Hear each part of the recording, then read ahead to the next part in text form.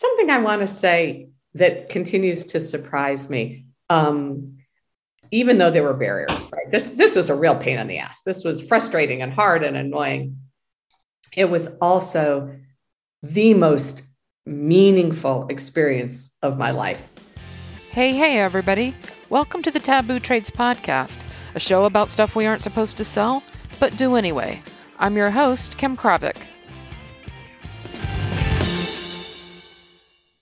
My guests today are Martha Gershon and John Lantos, authors of Kidney to Share, a new book published by Cornell University Press.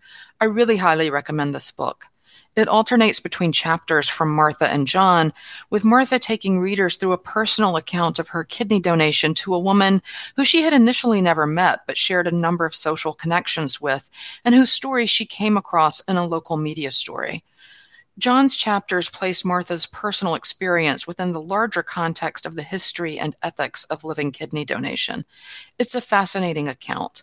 You'll read this and marvel at the fact that anyone would complete the expensive, stressful, time-consuming, and opaque process to become a living donor for a complete stranger, much less consider it one of the most meaningful and fulfilling events of their life.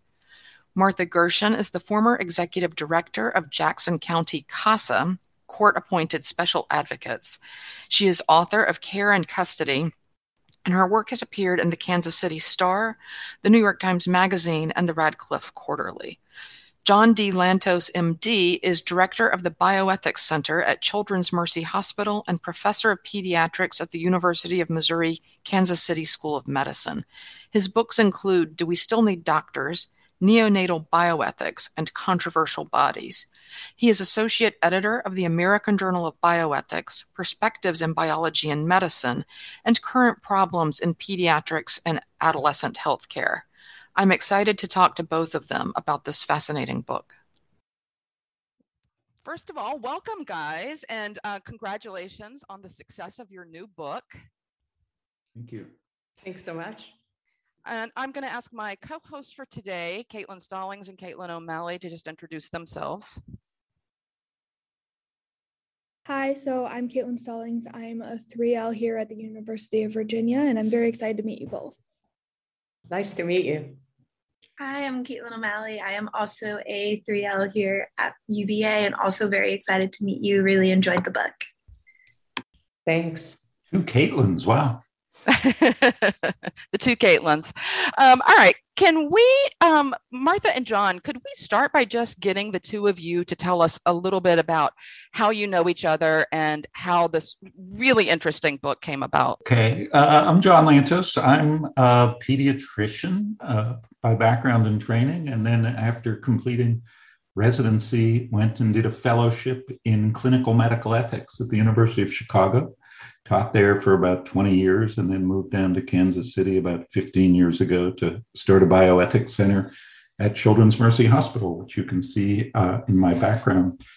I joined a Jewish congregation, a temple in Kansas City, and through that met Martha. That's relevant to the story, as you'll see, because both Martha's individual story reflected her involvement in the Jewish community. And as we've talked about this, one of the questions that's come up a lot is whether people who donate to people like them, people who share certainly family bonds, but also friendship, work-related bonds, and bonds within a faith community. It's a difficult issue to talk about because it implies a sort of in-group favoritism, but I think it was an important part of Martha's story. It's also important for how Martha and I met. We met through our faith community, through the synagogue, where we got involved in a bunch of projects, both liturgical, but also social action related, some political campaigns, some programs to work with homeless shelters to provide food and clothing, and those sorts of things. And so had lots of discussions over the years about religious issues, ethical issues. Martha worked, I'm not going to steal her thunder. when she told me that she decided to donate a kidney, this background enabled us to engage in the sorts of conversations that I think most people often don't have. I mean, most conversations with someone who's going to donate a kidney, I think, go through a couple of questions about risk and that sort of thing. But we started delving a little deeper. And then as the whole donation experience played out, my perspective as a bioethicist allowed Martha some insights into some of the things she was experiencing during her evaluation and the whole process of planning for and eventually going through the donation. And our conversations were so fascinating to us that we said we should write a book. We both have written books before, and we're glad that you guys decided to write a book. So we took essentially the conversational format, and the book then developed as a back and forth between the two of us. I'll turn it over to Martha to build on that, but I would just like to say that I really, really enjoyed the format of the book. The back and forth between you two is, I think, incredibly effective, and it makes the story both personal, but also, more broader, right? Because John is able to put, I think, Martha's experience in context, and I am really a big fan of the format of the book. Sorry, Martha, let me turn it over to you to follow up on that. No, not at all. Praise for the book is always welcome. So what John didn't say is that when I first told him, my dear friend, my colleague in arms in so many different ways, that I was thinking about donating a kidney, I didn't yet know if I was a biological match for this woman. It was still an idea, a thought experiment. I expected John would say what all my other close friends said. Oh my gosh, you're such a hero. You're a wonderful person. It's fabulous you would think about it. John did not say that. John was very quiet. And I'm not sure it was the first thing he said, but it was at least the second or third thing. I don't know why any surgeon would operate on a completely healthy person. I have to think about that. Now, John always says I have to think about that, so that didn't worry me too much. But he didn't jump up and down. He didn't pat me on the back. He was someone who said, this is a big deal. We should talk more about this, not as a nephrologist, not as a transplant surgeon, as a bioethicist, and informed as a doctor.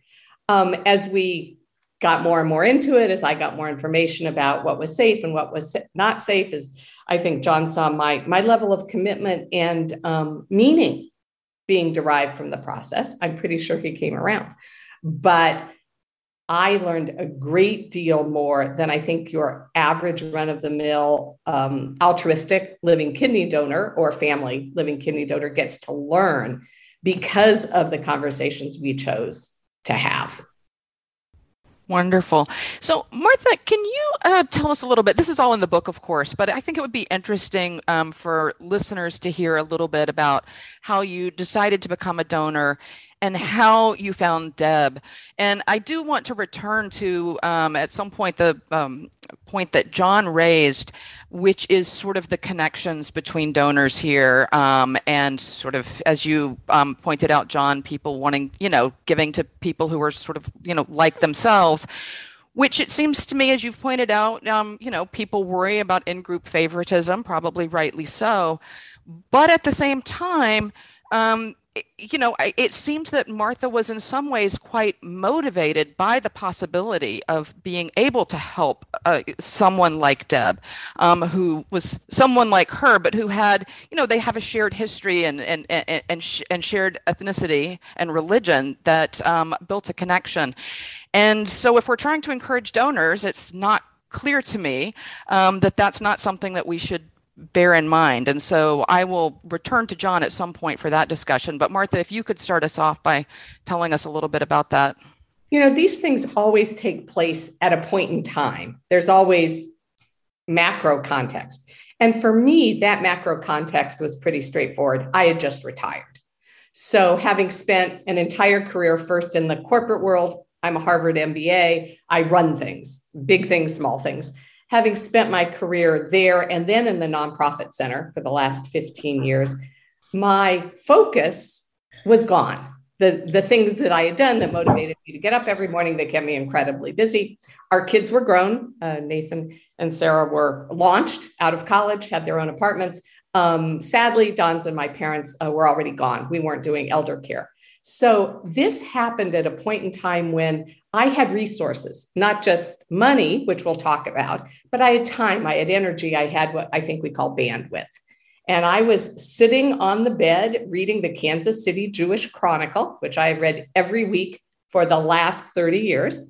And there on the front page was a story about a 56-year-old woman, a real cute blonde. If you all look at some of the material we've put out, Deb's a real good looking gal, and engaging, big smile, and kidney needed. Member of the Jewish community needs a kidney.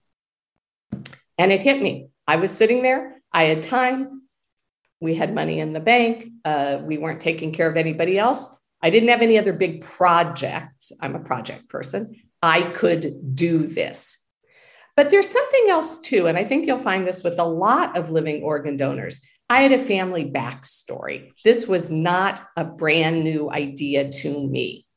About 20 years before, my favorite cousin in the whole world, and I say that because I have a lot of cousins I love, Ann Goldstein, suffered from polycystic kidney disease, a very common hereditary disorder. She had already had both her kidneys removed surgically.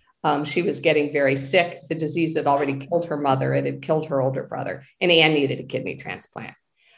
I was very busy then. I was raising small children. I was helping run a big .com in a high-tech era. I thought about, could I help save Ann? I would have done anything to save Ann, but it would have been very complicated at that point in time. And in fact, Ann's not a biological cousin. She's married to my biological cousin. I wasn't the closest thing in the world to a match. Our blood types were incompatible. It was a non-starter. But Ann's best friend in Omaha was a compatible donor. They did a kidney transplant in 2003, and my cousin lived another 9 years. So I am someone, as a family member, who has already benefited from the miracle of living organ donation. I think that's a really important part of my story. I knew what this meant to an individual, to a family. I was at the wedding of Ann's 2 daughters. She was there. The birth of her 4 grandchildren. She was there. I knew that somebody else could make that possible. So now here, presented to me at the exact right day, the exact right point in time, is possibly my opportunity to do the same thing. There's one more thing I want to say quickly, and then we can absolutely down the road talk about, would I have done this for a 23-year-old Black guy in dreads who lived far away, right? A lot of interesting questions about that. But this is a decision you make in stages. I did not read the newspaper and decide to donate my kidney to Deb Porter Gill. I opened the newspaper and decided to call a 1-800 number to see if I was a 1 in 100,000 match as a non-related possible living donor. So it's very incremental. This stuff rolls out over time. I didn't pick up the phone and say, take my kidney. I picked up my phone and said, test my blood. Small interventions that grow. Wonderful. And in some ways remarkable, right? That you wound up being a match, being compatible, being healthy enough to donate, all of those things. It almost, the odds were perhaps not in your favor. John, do you want to add anything to that before we talk a little bit about some of the sort of communications and other sort of logistical hurdles that make up a big part of the book? Just a brief comment, only to say, having read a lot of stories and memoirs by people who have donated, everybody has a story. Narrative is a big part of this. There are very few donors whose story is, I read a lot of moral philosophy and realized that the right thing to do was to, this sort of altruism. you don't hear that much. What you hear instead are stories like Martha's. I knew somebody. It was somebody in my community. I had a personal connection. this made sense in terms of where I was in my life. That kind of story. So raises some interesting questions in moral philosophy about narrative ethics versus more abstract principle-based ethics. Great. Thank you, John. That reminds me just to plug a prior episode from last season. If anyone wants to read an account of someone who sort of does say, I read a lot of moral philosophy and decided that I should become a kidney donor, I interviewed Josh Morrison, the founder of Waitlist Zero and One Day Sooner. And that is not so far off from his story, actually. And it's a great interview. So I just want to recommend that from last season to our listeners. So I am going to turn this over now to Caitlin Stallings first to talk a little bit about some of the communications failures that you document in your book, Martha. So Caitlin, let me turn it over to you. So one of the things that really spoke to me in the book was the communication failures, or maybe even just the lack of clear communication and the lack of any communication at times about the process that you experience at your transplant center. We mentioned earlier that my mother-in-law actually had a transplant in December. So she was, a little bit of background about my mother-in-law. She's 40 years old, so she's relatively young, but she has a rare disease where she basically her body attacks her own kidneys. And so eventually she needed a kidney transplant. She was on dialysis for a few years. And she originally was looking for living donors and decided that she would rather go with a deceased donor. So ultimately that was what she did. But in the process, she had the same sort of experiences with her transplant center, which was in a completely different location, completely different hospital, but they had multiple times of communication failures or just unclear communication is probably the best way to say it. So for example, I know you were talking about how your surgery was canceled the night before. And that was, really hard for you because you had already taken, sort of the medication and you were already like in the frame of mind. And she actually had sort of the opposite of that. Her surgery was scheduled apparently, but nobody told her. And being an out-of-town donor or an out-of-town recipient, she actually was not able to get there. So she missed an opportunity to get a kidney. And so that was really hard for her. And also she was told originally that she was put on the transplant list, but she apparently wasn't. So it took a little bit to get her actually even on the list.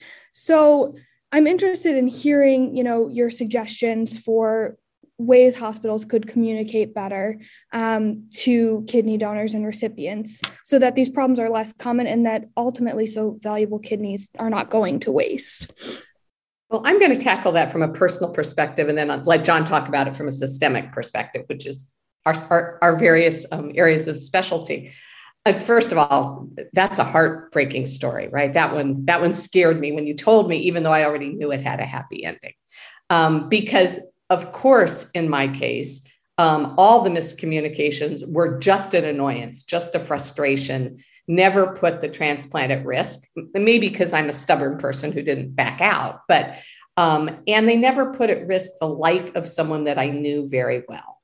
I hadn't known Deb when this started. I got to know her through the process. I came to care a great deal about the outcome, but she wasn't my child. She wasn't my parent.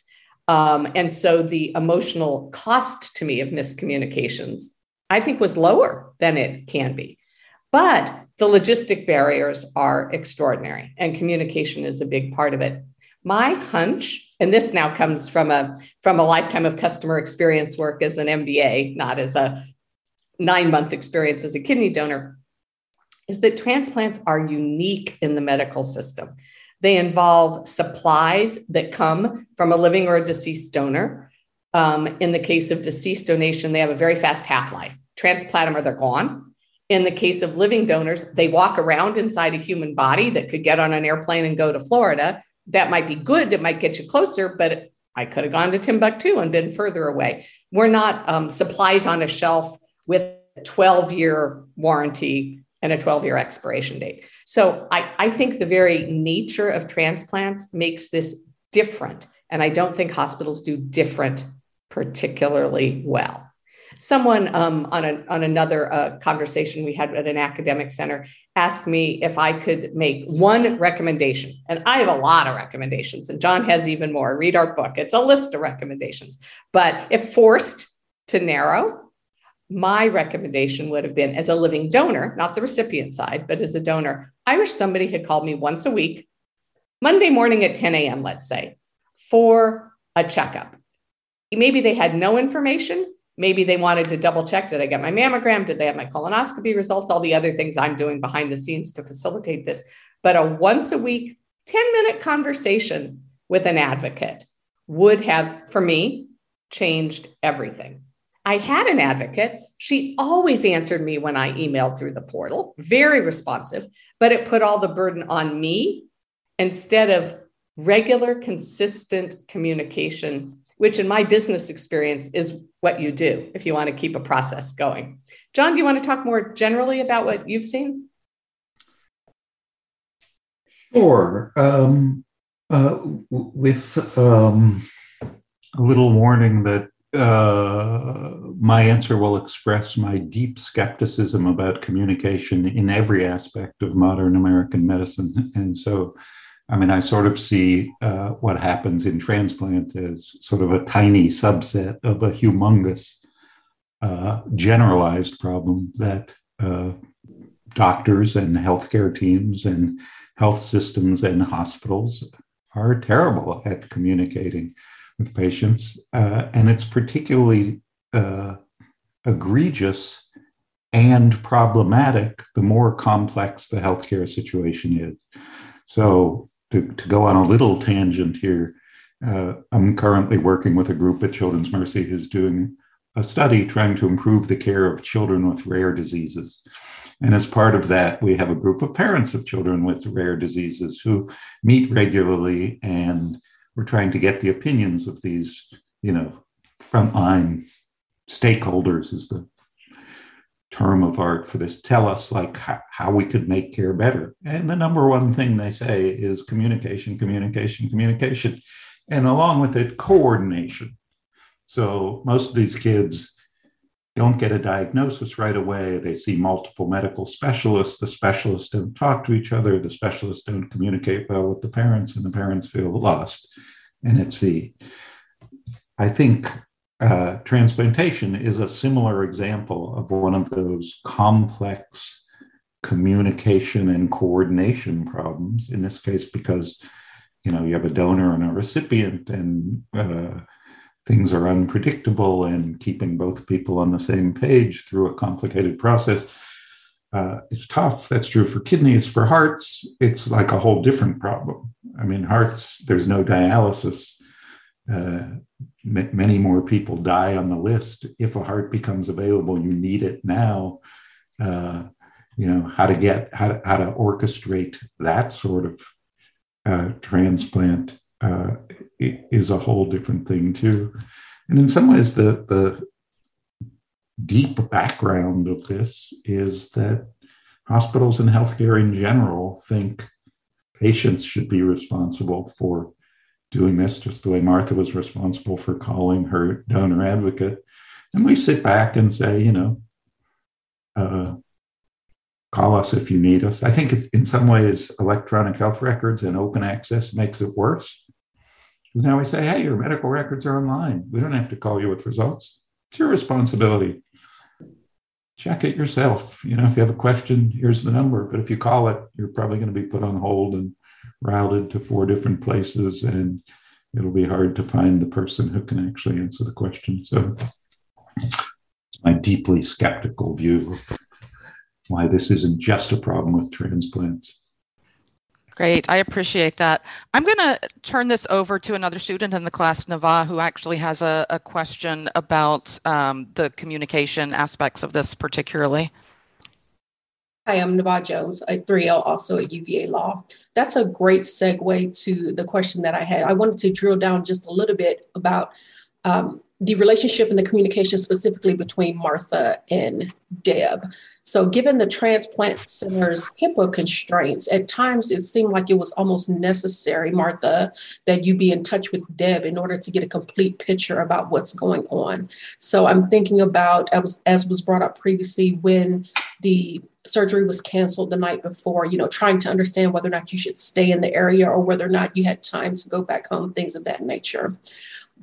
Did you feel like having that communication with Deb was key to the process? And is that something that you would recommend to other donors, that they have contact with their donees, if at all possible? Wow, that's a great question. In our case, it works significantly to our benefit. Because Deb isn't a family member, because I didn't meet her in a class and decide to donate to her. We were not together at the beginning of the process. We were only put together at my initiative after we found out I was a perfect match. That part makes sense, right? There was no reason for Deb to know that there are 20 people having their blood tested and hearing one by one as they fall off the list, right? Or there's no reason for Deb to think of all her friends who didn't go in to be tested. It's better that she should have just gotten what for me was a Facebook message. Hi, I have matched to be your kidney donor. Better that it should be that way. But as we went through the process, because the communication from the transplant center was not erratic, but let's say one way, it helped me a great deal to be able to call Deb. So just for context, I live in Kansas City. The transplant occurred at the Mayo Clinic in Rochester, Minnesota. That is 6 hours from my house. And Deb lives in Fort Lauderdale, Florida. She grew up in Kansas City, but she'd relocated many years before. So all these things are happening in pretty different places. The other thing that was important, I think, for us is that I was not Deb's first transplant. She had been diagnosed with kidney disease quite young, in her very early 30s. She had already had a kidney pancreas transplant from a cadaveric donor. That kidney had lasted 18 years, which is a long time for a deceased kidney, but now needed to be replaced. The pancreas are still working fine. So the person in my life who knew the most about kidney transplants happened to be my recipient, who'd already been through the whole process once before. That's a unique part of our story, though many transplants are second and third transplants. I will tell you, when I launched this, when I first called that 1-800 number, it never occurred to me that my kidney wouldn't last through the rest of Deb's life. It never occurred to me that people do this multiple times. My cousin had been much older when she received her first kidney, lived 9 years, and the one kidney did it. But that was information I didn't have until much later. But, and we talk about this all the time, John and I talk about it, what if I hadn't liked Deb? Turned out I did. She was in Kansas City to meet her parents. We went to lunch. I adored her. She was smart. She was funny. She'd worked in child sex crimes. I worked with foster kids. We had a ton in common. She's very outrageous and talks openly about things I like to talk about sex and about drugs and about the way the world works. And that works for me. Somebody who was very reserved might have found me a little appalling. So that was great. But what if she had been reserved and buttoned down and prissy? I would have still continued. At that point, I was her perfect match. I wasn't going to say, forget it. I don't want to go to lunch with you ever again. You can't have my kidney. But it might have changed how I felt about a lot of communication. John, can we get you to jump in here? Just speak on a couple of points that Martha raised. I'd like to get your sort of sense of this. I mean, I think that I share John's skepticism that some of the hurdles here should be, I mean, clearly it's not limited to your experience, but I mean, as Caitlin's story suggests, donors and recipients coming from sort of far-flung locations that are not local to the transplant center is a very common thing these days. And, HIPAA has exceptions that nobody seemed to be interested in searching for here, and I'm sure in other cases. And so, I'm just interested in getting John's sense of perhaps what could be done differently with respect to within the constraints of those two things in particular. Yeah. So again, a little bit of deep background on this. I mean, I think one of the things that made my conversations with Martha, or our conversations, so interesting is she was coming into this transplant thing in 2018, which is sort of 70 years after transplants were first developed, researched, refined, and improved. And because they've gotten so much better, we tend to forget just how weird they are. And how when people first talked about like taking an organ out of one person's body and putting it into another person's body, people were horrified. I mean, it was science fiction bizarreness. And like, well, you know, I have some telepathic connection with that person, and you know, will I be exploited? And there, you know, with cadaveric donors, there's all sorts of debates about, you know, will doctors, you know, kill off people to get their organs to, you know, in black markets in kidneys. And with living donors, major concerns about coercion and all this kind of stuff. So I say that as background to say that sort of the idea of trying to build a firewall between anything to do with the donor, whether cadaveric or living, and anything to do with the recipient didn't come from HIPAA. It came from this idea of protecting the donor from coercion, from exploitation, from the recipient calling people up and going, I mean, think of it within families. You know, there are favorites within families. There are empowered people within families. People get exploited and coerced all the time within families. So this idea that sort of the donor's evaluation is going to be walled off, take place completely independent, their privacy is going to be protected, came from those concerns. HIPAA is sort of a superficial overlay on that is so easy to solve. I mean, HIPAA doesn't prevent people from sharing information. It just means you have to ask their permission to share information. So add this transplant center or any transplant center a policy that says for living donation, is it okay with you if we share information with your potential recipient? And the person says, yes, HIPAA disappears. The fact that they don't do that is interesting, and whether it reflects this prior view that, you know, we need to protect the recipient from that is interesting. But you could ask the donor if it's okay to share without, and also ask the recipient, is it okay with you if we give your name to the potential donor? So that one I think is easy. As far as then communication and coordination, if that's allowed, I mean, I think centers just have to make a commitment to it. We talk in the book about the difference between the way organ donors are treated and the way financial donors are treated. Every medical center has programs to take exquisite care of their financial donors.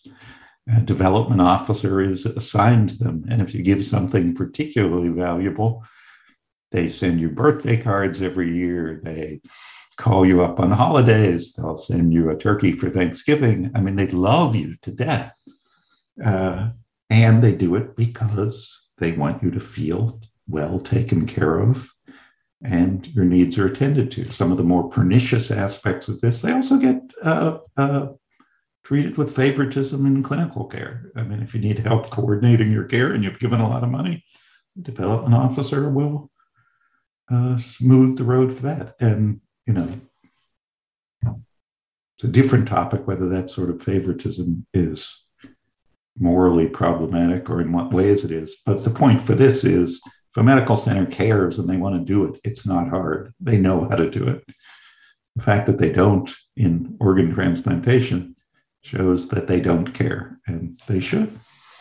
Yeah, John, one of the things, I assumed that this was your analogy, but Martha, apologies if you're the one that came up with it. The sort of analogy to the philanthropist and sort of how we should treat donors as philanthropists was, I thought, a really powerful point in the book. And it is one that I plan to adopt going forward as an analogy. I thought it was really, really good. That's John's, and it's one of my favorite things. It's one reason I'm really glad that we decided to write together. It's a little ironic. I've spent my career in the nonprofit world as a fundraiser, as the person asking for that money. But that analogy didn't come to my mind. The only way I could think about it was from a business perspective, sort of the whole notion of supply chain, and how as a living donor, I was both a patient, right? Somebody cut me open, somebody took something out of me, somebody stitched me up, somebody gave me pain meds, but also a piece of the supply chain. So that had always been my metaphor. But when John said, look, they're calling you a kidney donor, what do you think the word donor means? Wow. I mean, it blew my mind, and it's so clarifying about how well people who give money are treated. And I gave an organ, and all I really get are, I get direct mail solicitations from the clinic asking me to give money. You got that. I always want to say, I do have a really lovely fleece jacket. I was going to say, they gave you some fleece, Martha. I remember. I have a fleece jacket with the Mayo Clinic logo. I wear it every day in the cold. And I do have a framed certificate the day after the surgery. And I do want to say this because it's an example of it being done well. Every single member of my care team, the surgeon, the nurse advocate, people I've been working with for 9 months, they all came to my room at the same time to present me with a certificate thanking me for my altruism. And I framed it and I cried, and it meant a lot to me. So They know how, they just do it too little. Yeah, I thought that I liked that part of the book. I thought that was actually, as you say, an example of something that was a really nice touch. And it sounded, very moving and emotional. So I'm glad that they did that. I'm going to turn over to Caitlin O'Malley now to talk a little bit. We've talked about some of the communication failures. There were other sort of logistical hurdles and the like that you also faced, Martha. And, most of us just don't have your organizational abilities, quite frankly. I don't think I do. So Caitlin, I will turn it over to you.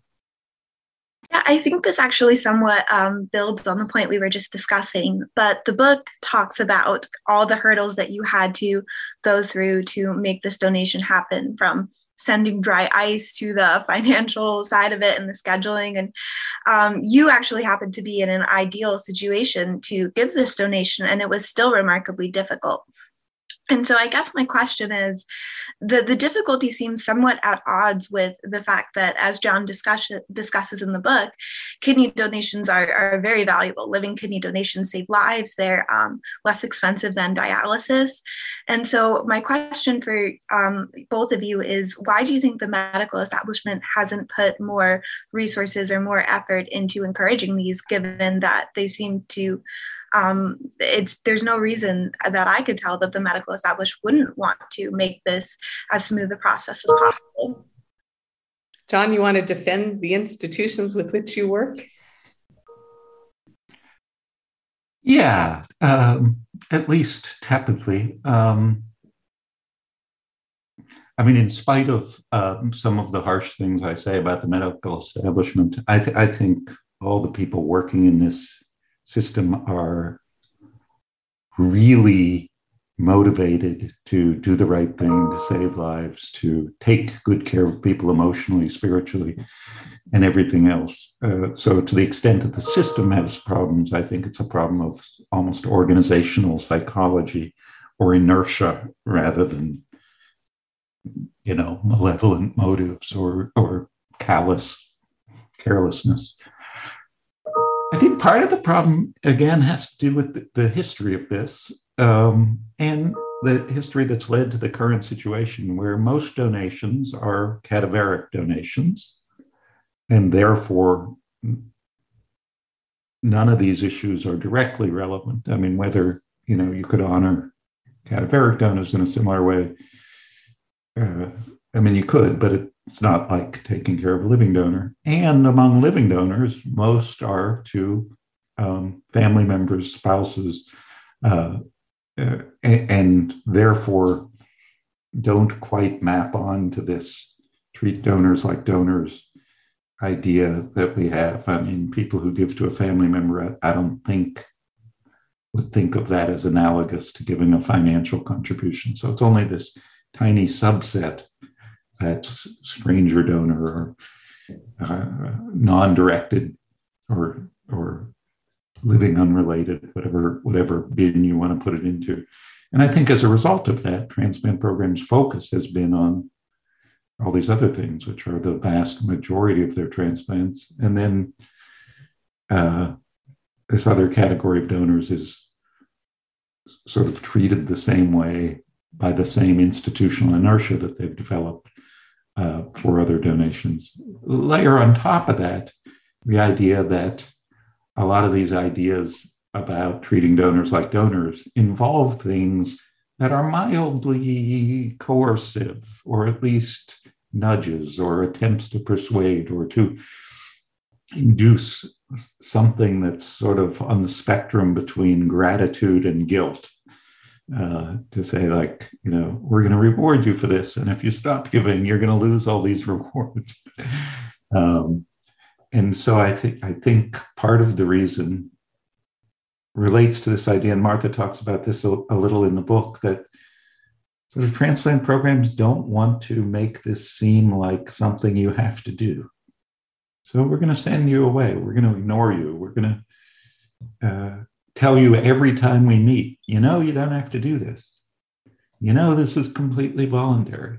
You can back out at any time. Which I think leads to policies and practices that are perceived as nobody's taking care of me. Yeah, John, I just wanted to follow up on that, because one of the things that struck me and that we talked about as a group a little bit last week was, I can imagine, and we need to ask Martha whether she had this feeling or not. I can imagine a sort of, sunk cost fallacy taking hold for, having gone through, at a couple of points in time, you said, having gone through so much, I'm not backing out now. And so it doesn't seem impossible to me that sort of these hurdles actually have the opposite effect than the one you just mentioned, which is, if people aren't committed, to get them to just be like, well, it's easy to walk away. In your case, Martha, I got the sense that you almost felt more committed. And I think that would be a natural feeling for a lot of people. So it's absolutely true that the further along I went, the more in I was. I always talk about the decision at two different points. There was the decision to call the 1-800 number, throw my hat in the ring. Could I possibly be a match to someone to whom I had no biological relation?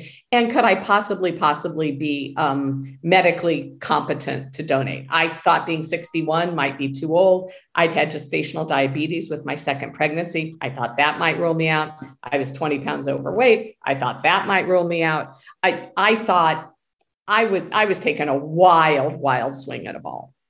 The second commitment point for me, and talking to other donors, the day they called and said, you are a perfect histocompatibility match for this recipient. Do you want to proceed? And when I said yes, that was it. Nothing. I mean, okay, maybe not nothing, but let's say almost nothing was going to stop me then. Because a whole lot of things happen in the system. Once they have that perfect histocompatibility match, and it's set on my record, as John talked about the electronic medical records, you can see in the portal, #1 designated donor. It said that. I had been told they would stop testing other people. They wouldn't even test other people for blood type.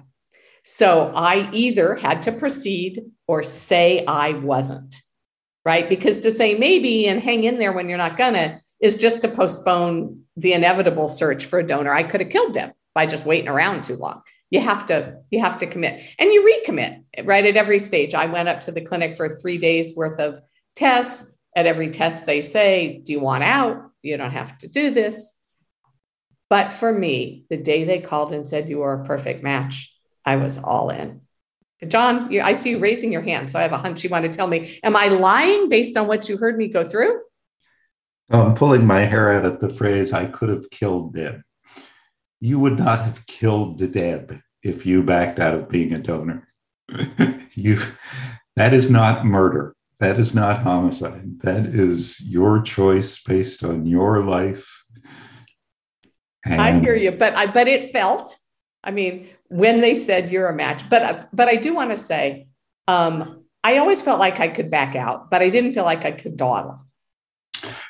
But let me back up. Yeah, keep going. That phrase triggered me. But one of the things, again, we talk about a little bit in the book, and to pick up on your comment, Kimberly, that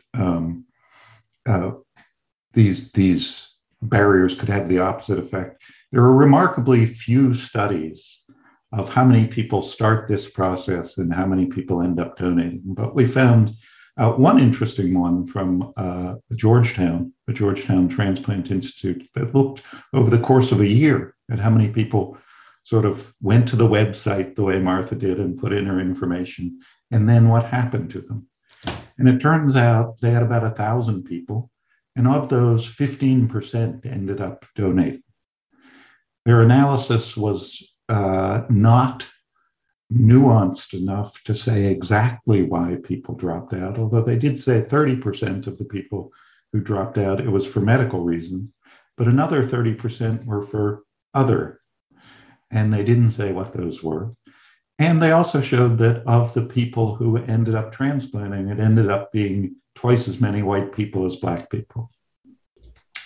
So, are those medical contraindications? Are those, a response to these barriers and expenses?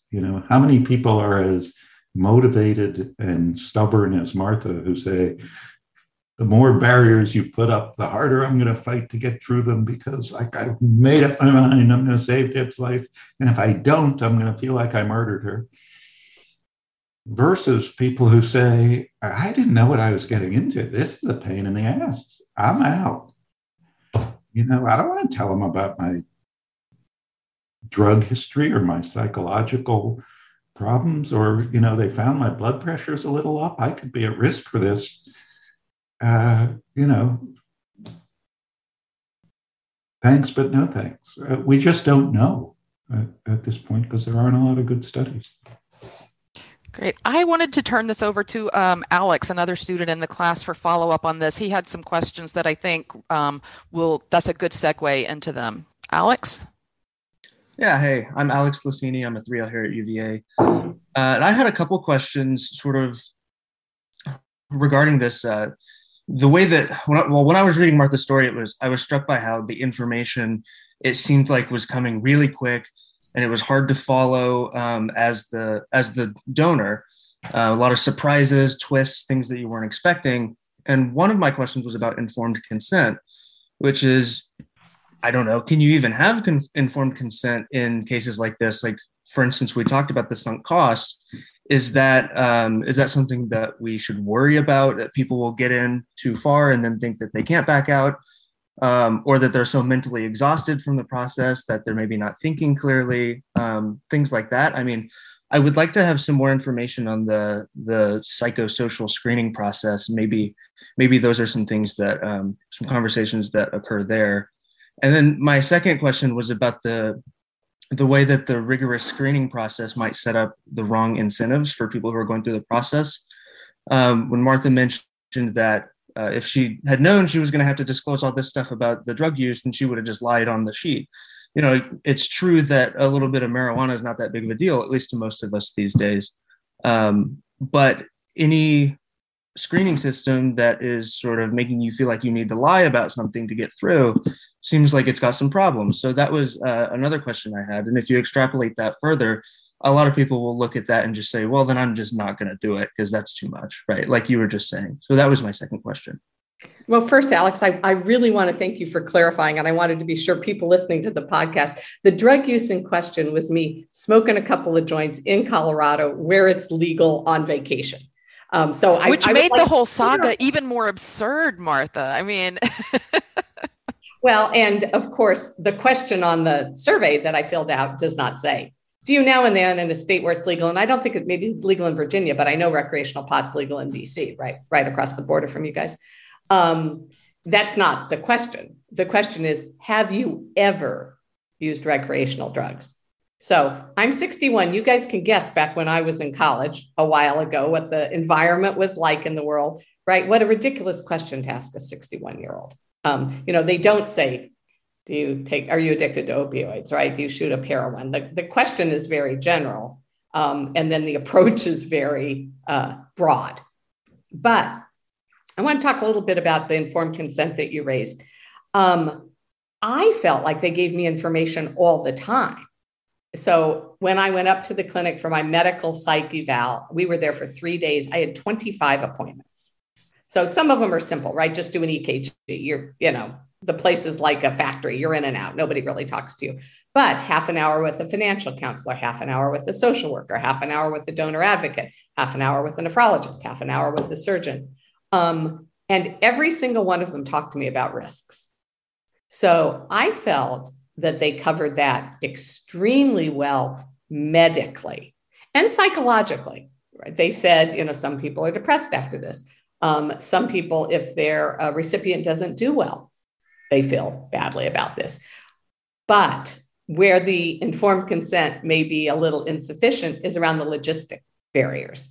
Nobody ever said to me, every once in a while, we call the surgery off at 9 p.m. before the surgery. You will go back to Kansas City for a week and hope your husband can take another week off work to bring you back.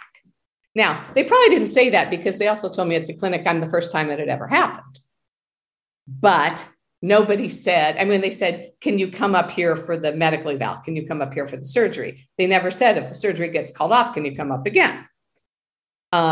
So there were hiccups in the road, I think unanticipated from the clinic standpoint too, but a little shocking to me and really shocking to my husband, who was managing a pretty big job. My husband's a leader at a major nonprofit in Kansas City. I was retired, but really dislocating for him and his staff. And I'm not sure we were prepared for that.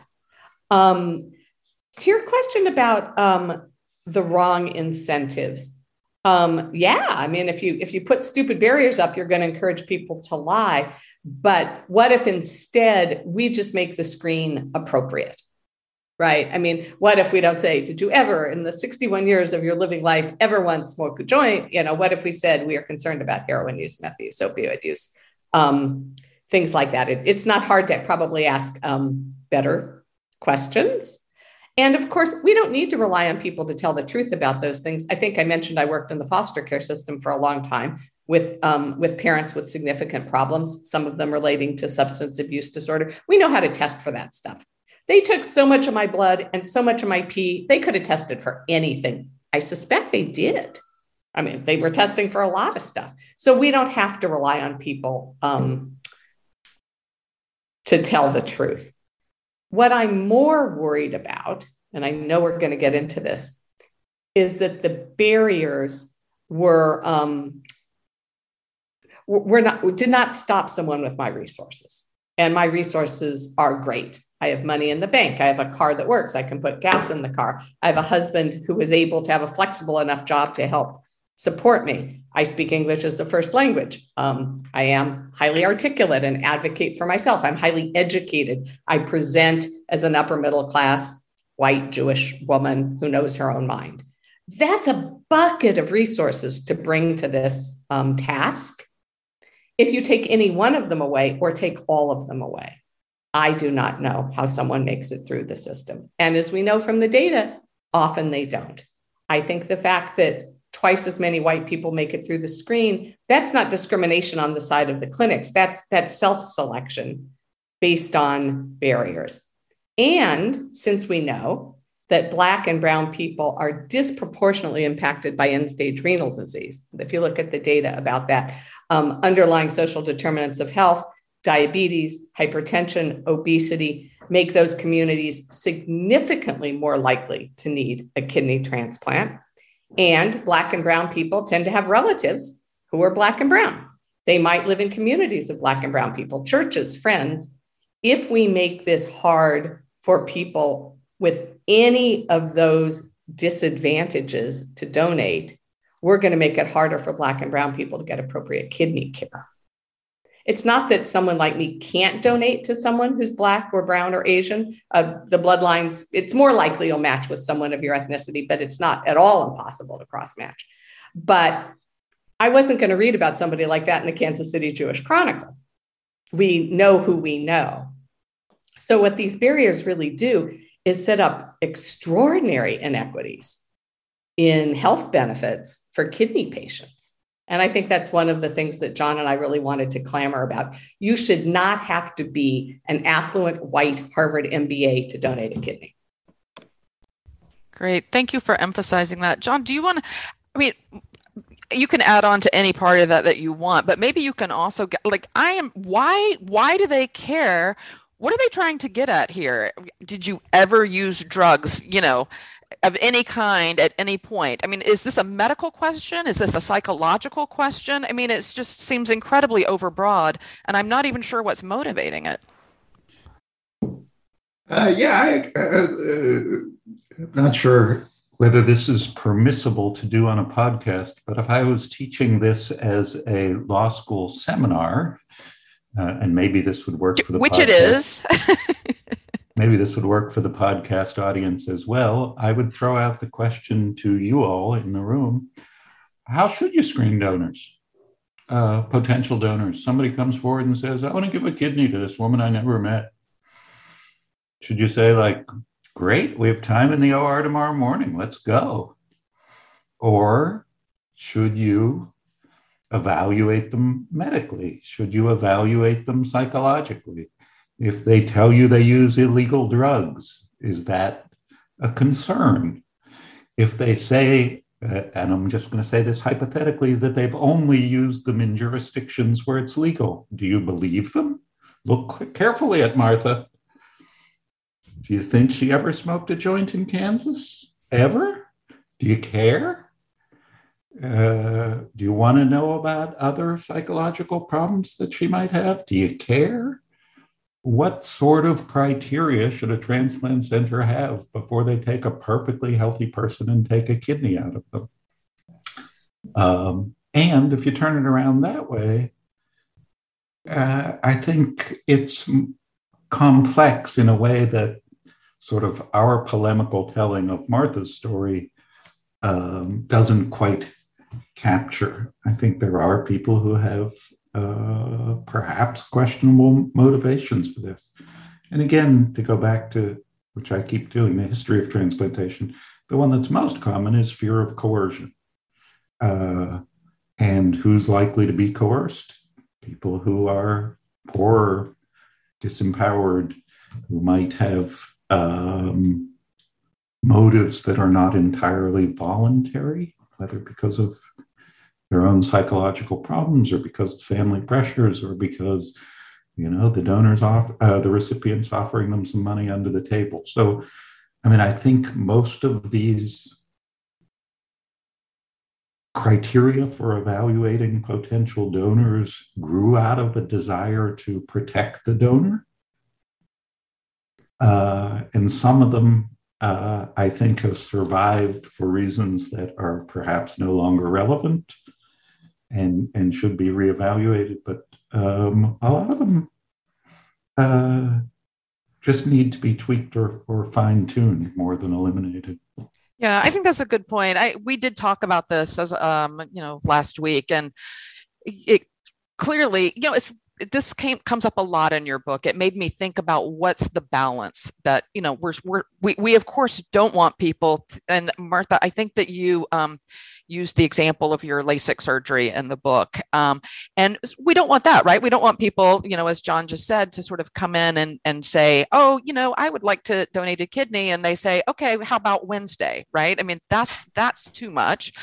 But at the same time, maybe nobody steps back often enough and questions whether the pendulum has gone too far the other way in some of these instances, right? So that we are, so that now we're setting up barriers or are asking invasive questions that don't really go to somebody's suitability as a donor, or that, as Martha is pointing out, they perhaps have other mechanisms of getting at that information, such as, through all the blood tests and the like. And so in some ways, the fundamental bioethical problem here is who gets to decide. So all of these criteria are basically the transplant center saying, you say you want to donate, we get to decide whether to accept you as a candidate.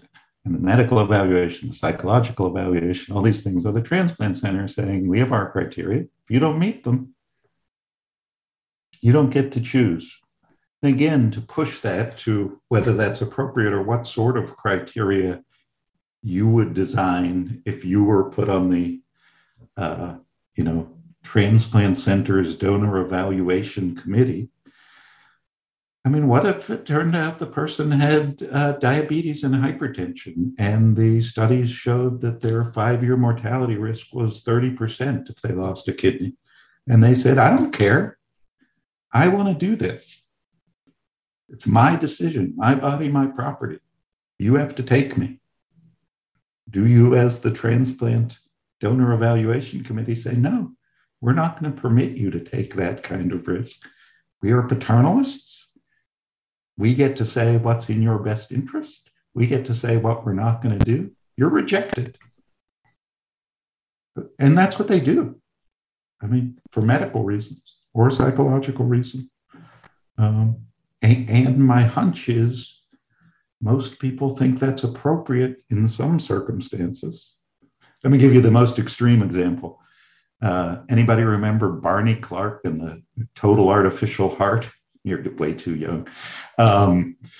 When they first developed a total artificial heart, they wanted to put it in this retired dentist. And while he was and this made the news, this was a huge thing, solo. And while he was waiting to get this total artificial heart, a bunch of people called up the medical center and said, I'll donate my heart. You can take it. And they said, but you'll die. And people said, like, yeah, I'm 75 years old. I've lived a good life. I'm willing. Should we permit them? How far do you go with autonomy? John, I thought you were going to give a different example, and it's one, we hear often as a thought experiment, but it goes something like this. Your child is dying. Your child needs a heart. You have a heart. Who among us, and you all are young enough that this probably isn't immediately relevant, but I will tell you, I would give my heart to save the lives of either of my children or my grandchildren. And I believe John would too. And I believe most people would. But the medical profession doesn't do that because you're asking a surgeon, right? So never mind my flippant comment about Deb, but you are asking a surgeon to kill someone. Surgeons don't do that. I've always thought that whatever obstacles I faced and however, what if they told me I couldn't donate? I did have borderline hypertension. I did have borderline high glucose. What if they'd said no? At least the person downstream who was going to be impacted was not a family member. What if I were trying to save the life of my child? Then what's a 30% mortality risk? I'd have taken 100% mortality risk. So this gets really complicated in that balance between familial donors and people like me, altruistic living donors, who are just trying to generally do a good deed. I mean, I grew to know and love Deb, but I started out not knowing her at all. If it had been my kid, there is no risk too big. Honestly, there still seemed to be a very big difference to me between saying we won't take a healthy person's heart and kill them versus saying we won't take a donor who has smoked pot once in their lifetime without putting them through extensive drug counseling first. And it's still not clear to me whether the current concern here is a medical one or a psychological one or both. I, of course, can't blame transplant centers for being risk averse, but at the same time, of course, there's a kidney shortage when the hurdles to donation are so high. In any event, I wanted to return us to the important race and class equity issues that Martha had raised. Hi, thank you. I'm Thalia Stanberry. I'm a 3L, and I just want to thank you for mentioning the social determinants of kidney disease because they aren't highlighted enough. African Americans make up about 13% of the population, but unfortunately account for 35% of people with kidney failure in the States. So my question is, what do you think the medical industry's role is in helping prevent kidney failure from happening in the first place? And as well, if you think that campaigning the government for an increase in financial environmental wellness for these communities that are affected should be a part of this strategy instead of just focusing on, fixing the problem after it's already occurred. Goes so far beyond kidney transplantation. I mean, look at COVID and racial disparities in illness, in mortality rates, and everything else.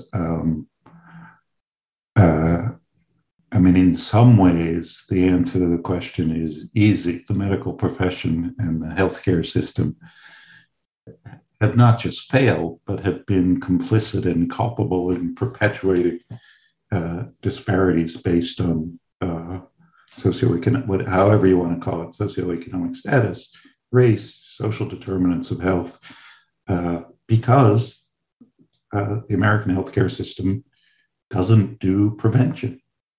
I mean, our whole system is designed and financially dependent upon adrenaline-soaked crisis interventions that are sexy, dramatic, look good on television, and generate a lot of revenue. And, there aren't a lot of TV shows about obesity prevention programs. There's lots of TV shows about organ transplants and emergency rooms. The interesting question is, does any other healthcare system do it better? I mean, is it because of our crazy decentralized fee-for-service system? And the answer is, I think some do it a little bit better, but there's similar disparities in most of the socialized systems of Europe too, because they reflect a deeper embedded institutional racism that, dare I say, critical race theory is just teaching us how to think about and analyze, and changing it is enormously difficult. But I think it's starting to happen.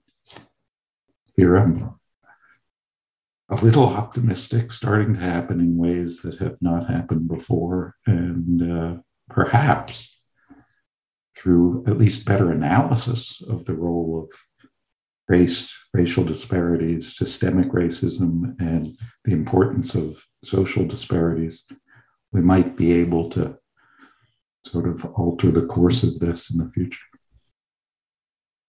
It's an incredibly important question. End-stage renal disease is caused by a wide variety of things. So polycystic kidney disease is the single one factor. It's not more than 50%, but it's the single one factor. That's inherited, and it's not racially based. It happens across populations. There are things like kidney cancer. Somebody has their kidneys removed. There's kidney injury that can happen from COVID. That can happen from a football accident. It can happen in a car accident.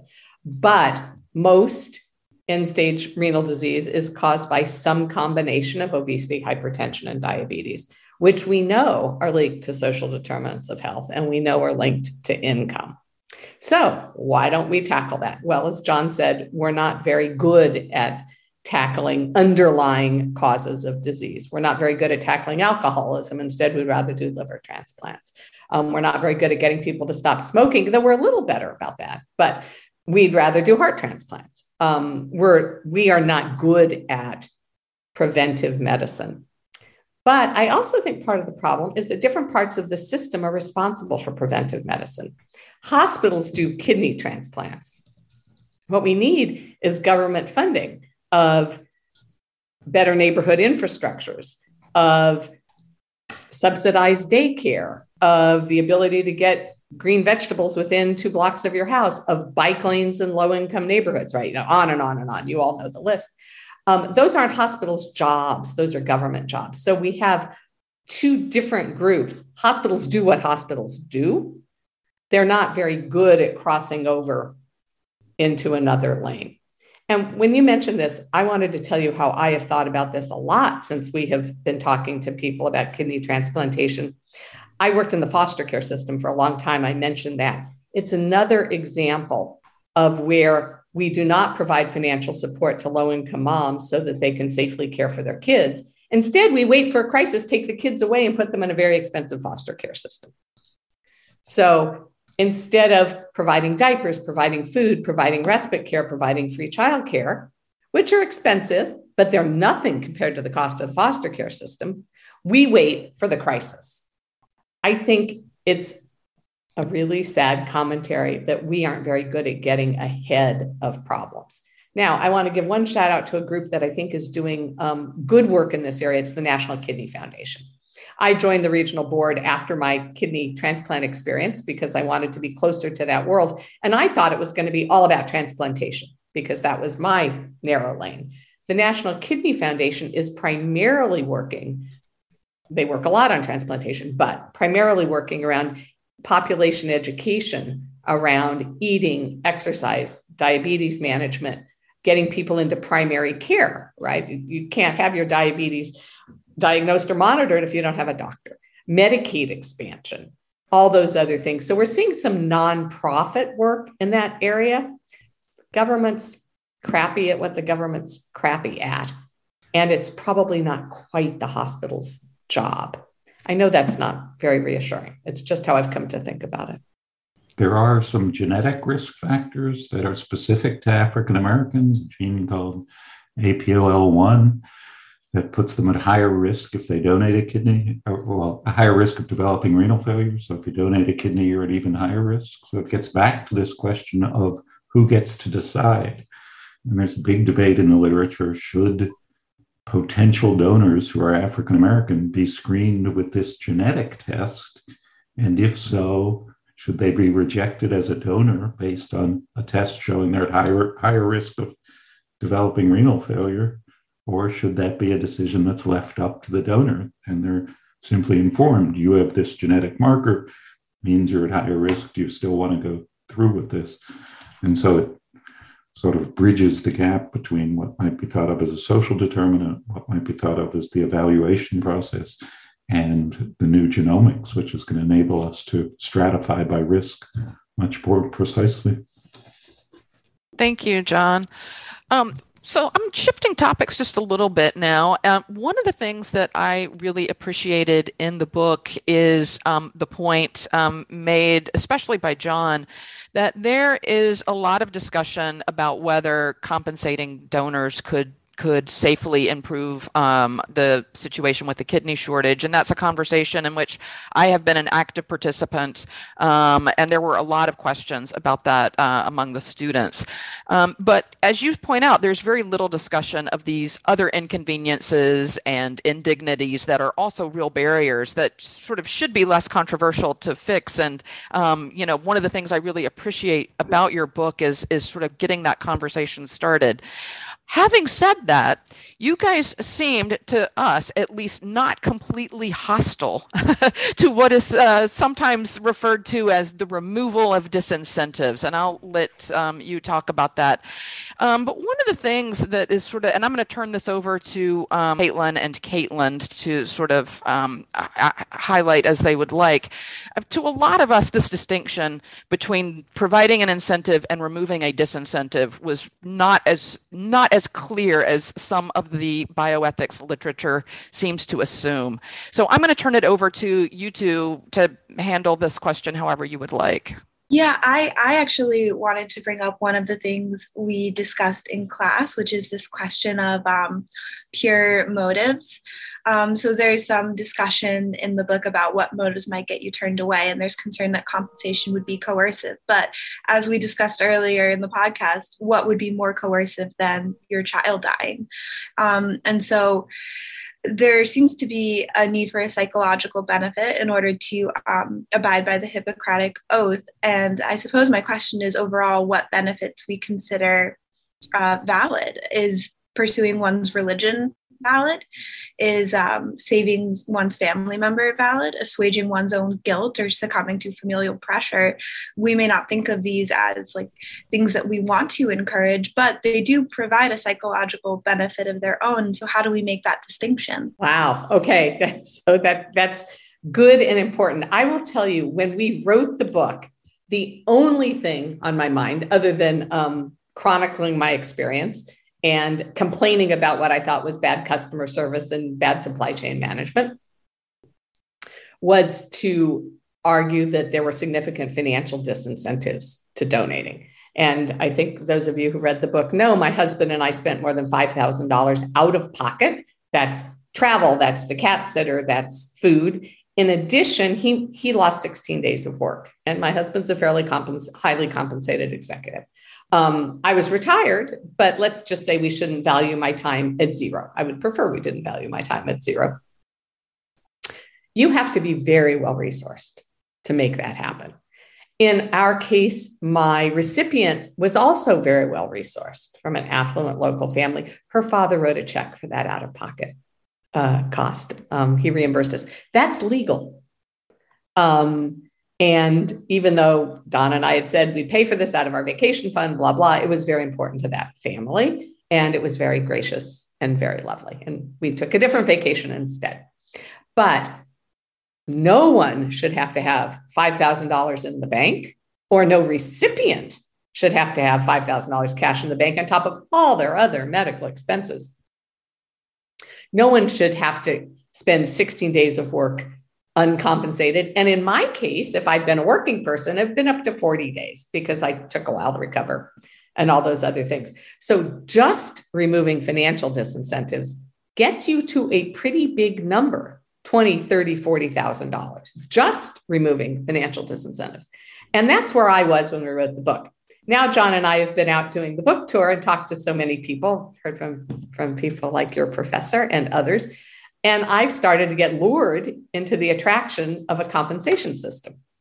And John can give you a lot of arguments against it. He is not as lured as I am, but there are some pretty good reasons to consider that too. The first is that we don't have enough kidney donors. 12 to 13 people die on the waiting list for a kidney every single day. What amount of money would we pay to save those lives? It's not zero. So there's that. The other thing, and Caitlin, I was so pleased that you mentioned it earlier in the podcast, kidney transplants save money.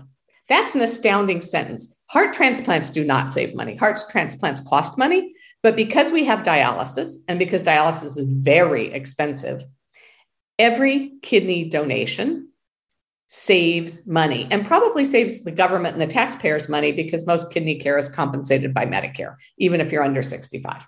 So we save money every single time we get someone to donate a kidney. People do make money on this. Don't kid yourself. The hospital makes money. I learned that the average wages of a transplant surgeon are between $500,000 and $1 million. They're making money. Organ procurement centers make money. In the case of cadaveric donations, organ procurement executives make millions of dollars a year. Everybody's making money, but the one person who gives up an organ.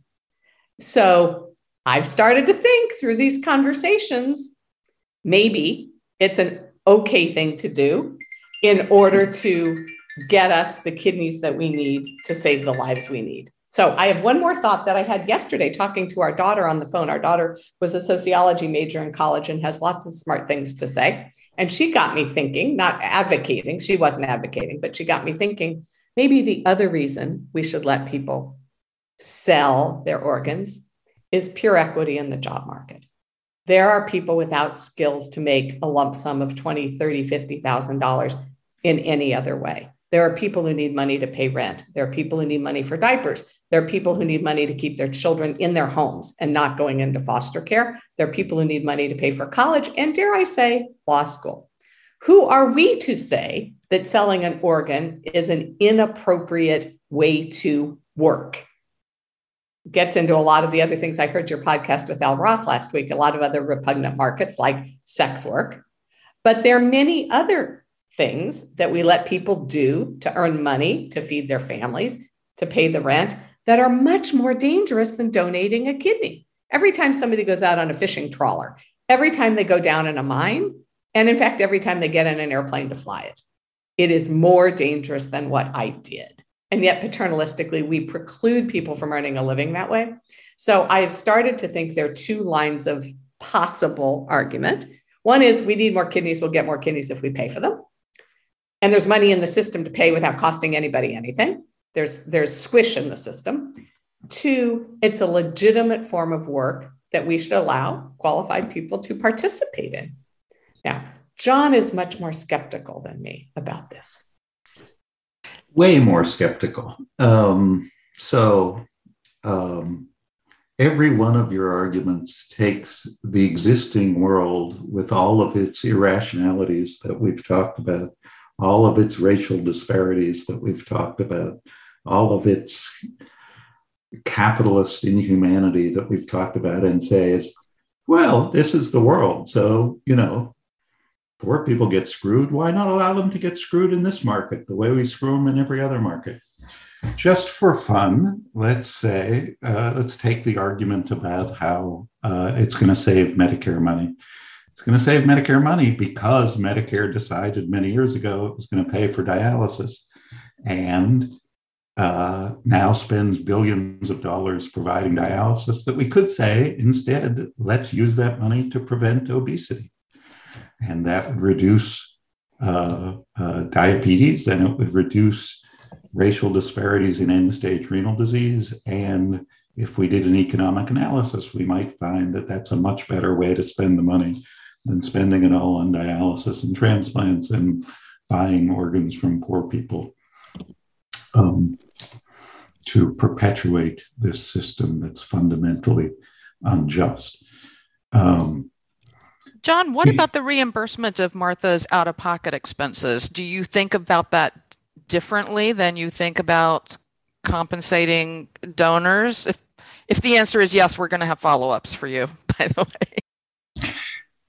So given the system as it is, having donors pay to be donors, I think, just adds insult to injury. So, and that seems like sort of a forgivable payment on the margins to facilitate the least unjust solution in a pervasively unjust world. So, okay. Yeah. Tepid support for that. Tepid support. Okay, with that in mind, then I'm going to turn to another student in the class, Samantha, who I think had some really nice insights about, out-of-pocket expenses are one thing that Martha spent, but she spent a lot of other things as well in terms of opportunity costs. Samantha, can you? Hi, my name's Samantha Spindler, and I'm a 2L at UVA Law. And something that I was wondering about was the opportunity cost. So in addition to obviously the financial burdens of like your husband missing work and stuff like that, there's also a lot of opportunity costs in terms of stress of planning around weddings and vacation, and just a lot of free time that's given up throughout the process. And I was wondering, is there a way to like balance the ethical and non-ethical considerations with money when it comes to potentially just paying for the opportunity cost of missing things that people don't get reimbursed for? I don't think there's any way to reimburse people for the worry. You said, as you all know from reading the book, at the same time we were doing all this, our son and daughter-in-law were planning their wedding. And I was very worried about how this would impact that. I don't think there's not a financial way to compensate people for that. And the hospital could not have helped with that either. So I think there's some burdens you just take on to do this good deed. I come from the CASA world, the court-appointed special advocate world, where volunteers work with kids who are in the child welfare system. You all might encounter that if you take some courses in child welfare law. There's no way to reimburse those volunteers for the worry that they have for those kids and those families. So you take that on. What absolutely we should do, and I think it's maybe the core premise of the book, is just get rid of some of the logistic barriers. I had to figure out how to ship my blood sample on dry ice to the clinic. Why should every donor individually have to figure that out for their location? Why don't we have some national contract with Quest Systems and you go give your blood there and they know how to ship it, right? There's a business answer to that problem. And a lot of my advocacy around this is let's pick those things up one by one and just solve them. Another one of them, for me, a huge opportunity cost. About 2 weeks before my case went to the transplant committee, which decides if I'm worthy, I got a call and said, we don't have the records for your mammogram, your pap smear, and your colonoscopy. And I said, well, you never ask for them. Oh, we didn't? Of course, that's always required. Get them to us tomorrow, or you're going to miss your slot at the committee. Well, I happen to have those 3 tests done by 3 different providers. I had to run literally all over town. This was in a pre-COVID world. Get copies, get things faxed, get things scanned, get things sent up. It took me a day. I had a day. I was retired. But why, when I was approved to be a donor, didn't they give me a checklist? Right? Again, I'm a business person. I believe in checklists. These are the things you will have to do by which dates. And I'm a very organized person, and I think most donors can be quite compliant. And I would have gone through the list, and I could have had that pap smear, colonoscopy, and mammogram results sent up anytime over many, many, many months. Didn't have to be a fire drill. It was only a fire drill because I didn't have a checklist. So I think the answer to the opportunity cost is less probably about financial compensation, because I think that's hard, and more about streamlining a system to reduce the friction. Well, Martha, I just want to follow up on that a little bit, because I mean, it's only hard because we make it hard, right? So, minimizing the opportunity cost is something that clearly would be helpful to the system, and as you guys have highlighted in the book, doesn't involve paying donors. But I guess at the end of the day, right, when we say that in John's defense, he only gave tepid approval, by the way, for sort of the removal of disincentives. The distinction between reimbursing your out-of-pocket expenses and recognizing that donors are going to have numerous opportunity costs, they're going to give up time, they're going to incur risk, it just doesn't seem like a bright line rule to me. Now, whichever way that cuts is up to you, right? In John's case, it may cut in favor of saying, yeah, that's why I'm only tepidly in favor of it. But in other cases, it seems to me that this is an argument for some sort of flat rate to donors that takes into account all of these various expenses, both sort of out of pocket and otherwise, that we know that donors are going to face. And I don't like phrases like kidney vendors or sellers or even compensation. It's, donors have done a wonderful and courageous and helpful thing, and showing our appreciation for that, including in financial ways, doesn't strike me as being crazy, especially once we start down the path of saying you have some real expenses that we would like to reimburse. I don't know, John, do you want to scream at me now? Oh, I wouldn't scream at you, but I would thank you for your very insightful comments, and just point out the fact that those taboo words that you said, I can't remember exactly what they were, but something about them bothers you. I mean, I think that's something that bothers almost everybody, even supporters of markets, about unfettered markets. It is a clue that something problematic is going on here. And I mean, one example of the ways that we try to sort of work around it, just like I try to give, I'm troubled by the idea of markets, but I'm also deeply troubled by the idea that donors are paying money out of pocket for this altruistic act. Almost everywhere where people have developed systems to compensate donors, they haven't been through the same government programs that pay for transplants. So in the United States, there are a couple of private foundations that compensate donors for all these costs. They're supported by philanthropy, but they're sort of separate from the official system. The official system, CMS, has developed its own program to reimburse some donors for costs, but they means test the program. So they say, if you're poor enough, we're not going to make it hard, but we're going to not make it easy to get money for doing this if you're not, part of the deserving poor. Israel has the highest rates of living donation in the world. Part of the reason is because they have systems to cover all of the donors' costs. But even though Israel has a national health insurance program that covers everybody for most costs, this system to cover donors is a private foundation. So it's not done through the system. So there seems to be this idea that we want to make even taking care of donors sort of a virtuous, voluntary act, rather than build it into the system as if we're acknowledging that it's morally unproblematic. I mean, your taboo trades idea, I mean, what makes them taboo is, I think, some concern that there's something morally tainted about certain transactions, and pushing us to try to understand what exactly that is and whether it reflects important moral considerations or whether it's just irrational superstition or outdated ideas. That is a semester long conversation. I'll just put it that way. Okay, I'm going to have one last question. I mean, really, we should have scheduled 2 podcasts with you two, because and it's your fault for writing such an interesting book. We have way too many questions. I am going to turn it over to Tom for our very last question. Yeah. Hi, I'm Tom Del Regno. I'm a 3L. And it seems in the course of our readings and discussions, we learned that stranger donors are quite rare.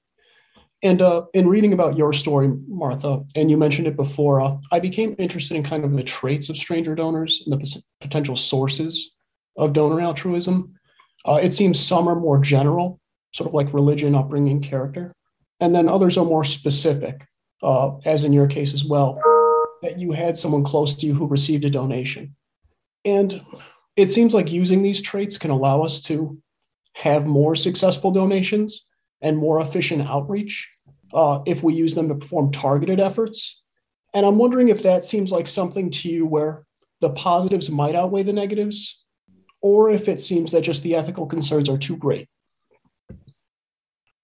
Wow. So I'm going to tackle that first, because I have a hunch this may be one of those pro-con things with me and John. You all can see how much fun it was to write the book with someone that you respect and honor and don't always agree with. It's its own pleasure. One of the things they told me at the clinic when I was going through the psych eval is that the number one attribute of living kidney donors, whether they're stranger donors or familial, is not altruism, it's optimism. That people who do this generally are happy, forward-looking people who believe in best outcomes. If you're a catastrophizer, if you're a pessimist, you might not do this. It comes from a place of hope and optimism. So when they said that resonated for me, because that's very much my personality. I don't know how we would screen for that. Obviously, even if I were designing a high-level marketing campaign, go after the optimists. That seems complicated to me. But the other thing, they did ask me if I belonged to a church or a synagogue, and I said I did. In fact, I had met my recipient through the Jewish community. I said, "Is that common? Do you get a lot of Jews here?" And they said, "We get a lot of people who belong to faith communities." Whether that ties to the optimism and the hope, or it ties to altruism, or it ties to the idea of community, they didn't know, and they acknowledged that there aren't many studies on it. But they said it's most common that the people sitting here at the table you're sitting at have a faith connection in terms of community.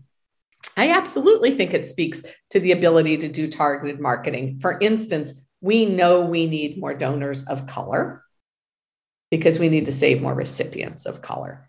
We also know that there are very strong faith traditions in both Black and Brown communities.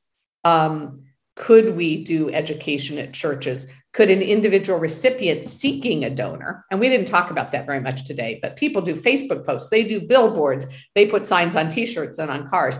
Could we encourage people to use their faith community as that marketing opportunity? There's some really specific ways the Jewish community has organized to recruit both altruistic and family donors. There's a group in New York called Renewal that works in the Orthodox Jewish community, which I've done some work with Renewal, Martha. They're an amazing group. You may know more about it than I do, Kim. They were helping a relative of mine who eventually got a kidney from a daughter, but they were helping her in her search. I think they're quite effective. They are remarkably effective and have done, I think, a lot of good work. And as John mentioned, the country with the highest living kidney donation per capita is Israel. part of that is they have a national healthcare system, right? That helps.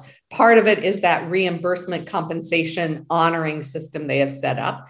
But let us guess that part of it is also that it's a pretty homogeneous community, that these are people helping people with whom they have some affiliation or coming out of a religious tradition that believes in tzedakah, in giving back. They also have a priority system. I mean, they are providing incentives. Let's be clear about that. They're not financial, but they've gone after this. They've decided to make this work, right? And again, it's a small country, much easier to do anything, including, let's say, COVID vaccinations in a country the size of Israel than the country the size of ours. But John, I think you would want to, and I would hope, be able to speak to the question of where marketing starts to hit coercion and informed consent, where we have some problems.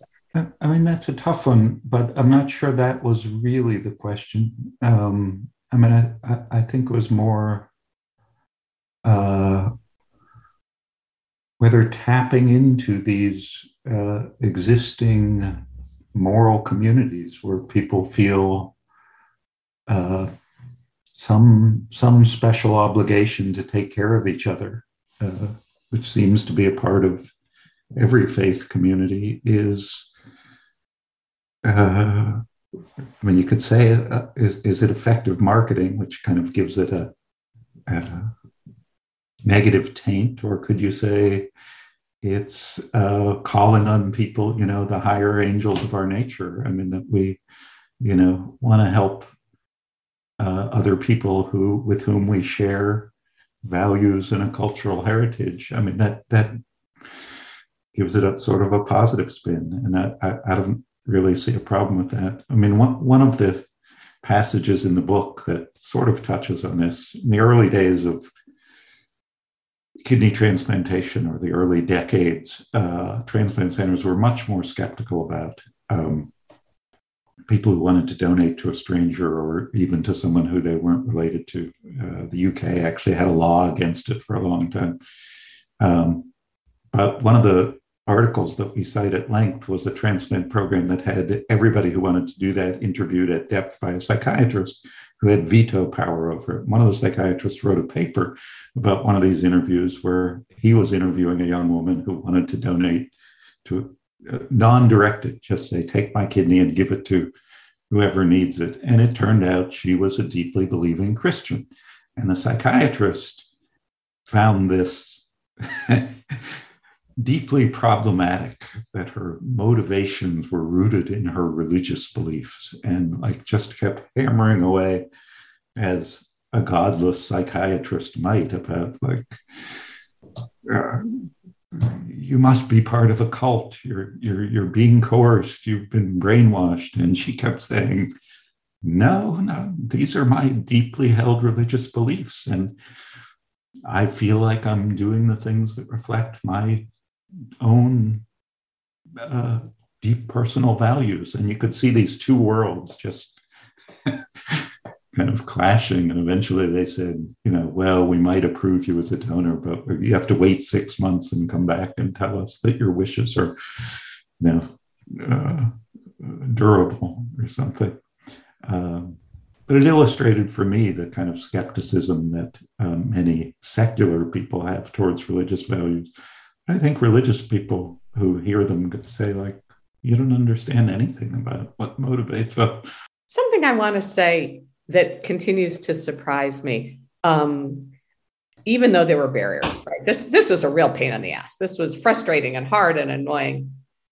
It was also the most meaningful experience of my life, short of bearing and raising children and having a successful marriage. But the most meaningful external act of my entire life. It has brought meaning. It makes me feel good every single day when I see a Facebook post from Deb or run into a family member of hers in the Jewish community. This opportunity that I was able to take advantage of was remarkable. That being said, I wrote an entire book saying that, and John and I have been on book tour, and we say it to whole lots of people. To the best of my knowledge, I haven't inspired a single person to step up to do this. I don't think it's the kind of thing that comes that way. It comes because something triggers for you. A family or a friend needs help. As you all know, only about 10% of living organ donors are altruistic. We didn't know our recipients. 90% are people who knew someone. So we've been all around the country, and I've been telling people this is the most meaningful, important experience of my life, and everybody should enjoy these benefits. And that has inspired literally no one to benefit in this specific way. I think that tells you a lot about the ways we might and might not think about connecting around living organ donation. We can't follow that. With that, I think I should thank you both for your time and for coming to discuss your wonderful new book with us today, and let you go. You guys are great. Thank you so much. Yeah. Yes. Great discussion. Great question. What a great and informative session. I feel like I could have spent all day talking to Martha and John. The conversation raised so many medical, ethical, and other issues that there was no way to cover them all in a single podcast. In any event, make sure that you get their book, Kidney to Share, from Cornell University Press. I think you'll enjoy it as much as I did.